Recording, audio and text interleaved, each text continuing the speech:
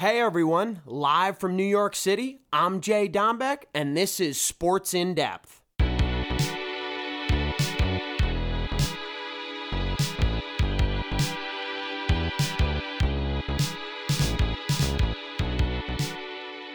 What's up, guys? How's everybody doing? JD back in the studio.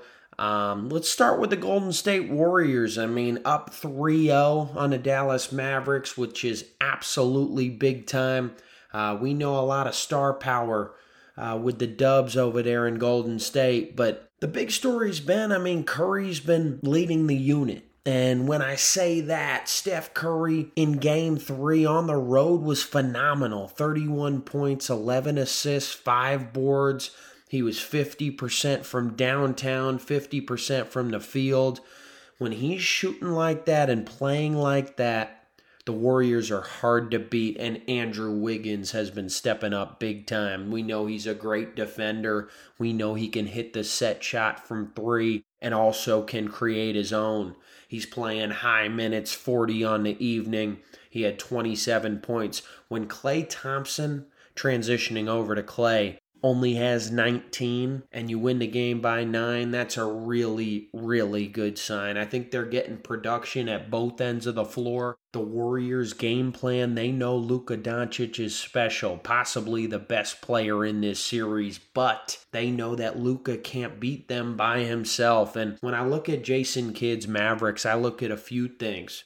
Out of the starting 5, I think Finney-Smith and Reggie Bullock have to be better. The hole might be too big to climb out of being down 3-0, but if they want to get a game or 2, I know that might be pushing it in this series, they have to play better. Luka's going to get 40 in his sleep even. He had 40 in Game 3, 11 boards, a few assists. He's got to shoot the ball a lot, especially on this team, but for Bullock to be 0 for 10 from the field, 0 for 7 from beyond the perimeter, unacceptable, and Finney-Smith has to have more than 9. I think Jalen Brunson's playing fine, I really do, but to beat a team like the Golden State Warriors, gold-blooded, as they say, they're a dynasty, they've been on top of their game since 2015, a long time now, they've only had dips in the last few years because of injury. We know before the Kevin Durant era and after the Kevin Durant era, they are good as well. They are more than just KD during that time period. They got the Splash Brothers. They're having pool parties now with Jordan Poole stepping up. It's been a joy to watch. I think the Warriors, they have so much fun playing the game too, folks. Everyone's touching the ball around the perimeter. All 5 out there can score. They play very unselfish. Not a lot of dribble, a lot of pass, best shot available, and that's what great teams do, and that's what Steve Kerr preaches and that coaching staff, because when your leader is so unselfish, and I talk about Steph Curry all the time, when I talk about leaders who lead by example even more than by voice. And Steph goes out there, he plays hard. Steph Curry off the ball is a joy to watch as well. Always moving, cutting hard, coming off screens. Klay and Steph do so well off ball as much as with the ball in their hands, and that's what makes them special. They're dual threats. They can do a few things out there on the floor and be successful. Golden State, just a well-coached group. Steve Kerr's doing a really good job with matchups, in my opinion. He's not using Kuminga much in this series. We've been seeing Moody get some minutes, but Jordan Poole coming off as that 6th man is absolutely big time. I really think so. Otto Porter, too, steps up off the bench. He didn't have too many minutes in Game 3 because the starters played a lot, but he's been contributing as well. I wanted to talk about Kevon Looney and keeping possessions alive for the Golden State Warriors. I think that is absolutely huge for them.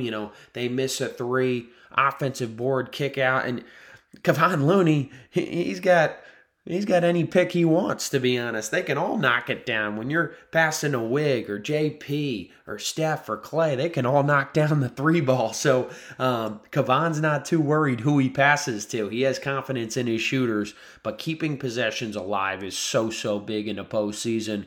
And he does exactly that for the Warriors. A big presence on defense and offense, just keeping possessions alive. They don't really need him to score much, but when he does, that's icing on the cake. I know I had Dallas in this series. I thought Luka's just special, man. And the role players were playing real well in that Phoenix series. But, things happen. When you bump into Golden State, them sending you home, you don't have to stress about that too much. Jason Kidd always jokes, and he said this last series, he says it now. People didn't have the Dallas Mavericks here in the Western Conference Finals, even the semis. So for them to win that series against the Utah Jazz and then beat the defending West champs in the Phoenix Suns and then coming into this Golden State series, a lot goes out to Mark Cuban and that coaching staff, I really must say. So let me transition over to the Heat-Celtics series and tell you what I think here.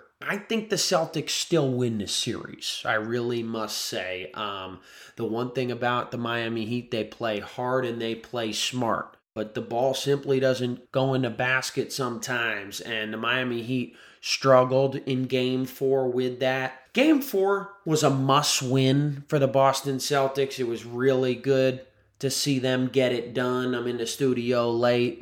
Boston going down 3-1 against a team like Miami, a well-coached group.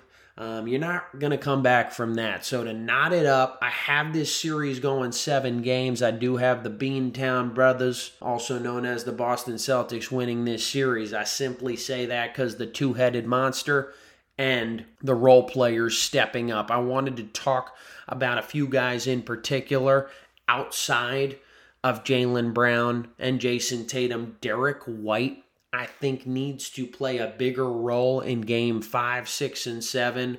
Robert Williams cleans up around the rim, but his defense is really so special. I love watching him on that end of the floor because he is a prime example of defense leading you to the promised land. Kid plays hard and kid plays smart. He's a joy to watch. He really is. The one thing about the Heat, which I'm iffy about, they have guys in and out of the lineup. We saw Kyle Lowry out. In Game 4, Tyler Hero out with the groin. Different guys, different minutes. We've seen it with Boston too, with Marcus Smart in and out. But I think consistency, you want to be gelling at full strength at this point in the postseason. It's been tough for both teams to keep their starting fives out there. These two series are exactly what we wanted to see. I really will say that. I'm a Giannis guy and a Milwaukee Bucks person because I just think, the kid's great and I love that supporting cast over there with Coach Bud's group. But I must say, Celtics Heat, in my opinion, these are the two best teams from the Eastern Conference this year. Teams that get it done at both ends of the floor. Teams that play physical. Teams that can knock down the 3-ball and in the mid-range. It's been a joy to watch. I'm excited to continue watching this series and breaking it down for y'all. It has been a tight Eastern Conference. I know transitioning over to the West, we were talking about it earlier too. Warriors being up 3-0, but it's still been a great series, Luka knocking it down, buzzer beaters, exciting play, a lot of threes, 3-and-D out there. Even if it's a quick series, it's been a joy. So I will continue breaking down NBA. I wanted to touch upon the NHL. The Rangers are down 2-1 in the series against Carolina, but on Sunday afternoon with a big-time win, 3-1. The one thing I am going to say, talking about the Rangers versus Carolina plays really fast. They are tough because they're always playing quick, pushing the puck. A lot of shots on goal, but the Rangers try to play slow and smart. I think that's important. They were able to dictate the pace in Game 3. And if the Rangers are able to do that in Game 4, it is anyone's series.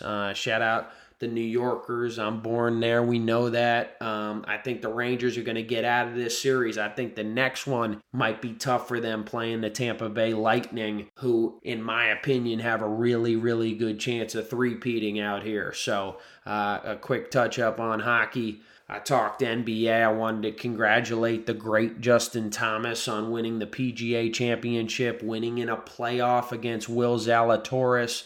absolutely young phenomenon out here on the PGA. JT came from all the way back. There was a low percentage he would win coming into Sunday. He played very, very good golf, shooting a 67 on Sunday. At Southern Hills.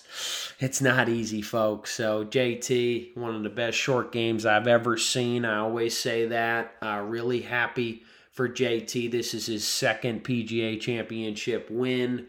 I want to get everyone excited for golf season because, we got the match coming up with the football players playing, the Memorial U.S. Open, later this summer, the Open. It's a great time for golf. We're getting into that season. I better get out there a little more with my brother Eric down in FL, but really happy for JT and his family. A huge win, and the paycheck didn't look too bad either. So JT, go get him. I think he's going to win one more major this very season. You heard it here first on JD Sports In Depth.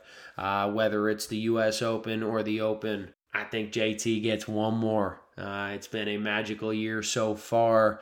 He's in contention every week, folks. And I always say you don't have to win every tournament in golf. But if you're in contention, that's all you can ask. This is the hardest game in the world. It's so hard to be consistent. And JT is just that. I love y'all. Covered a bunch of sports today. It was a lot of fun. See y'all next week. Love y'all. JD out.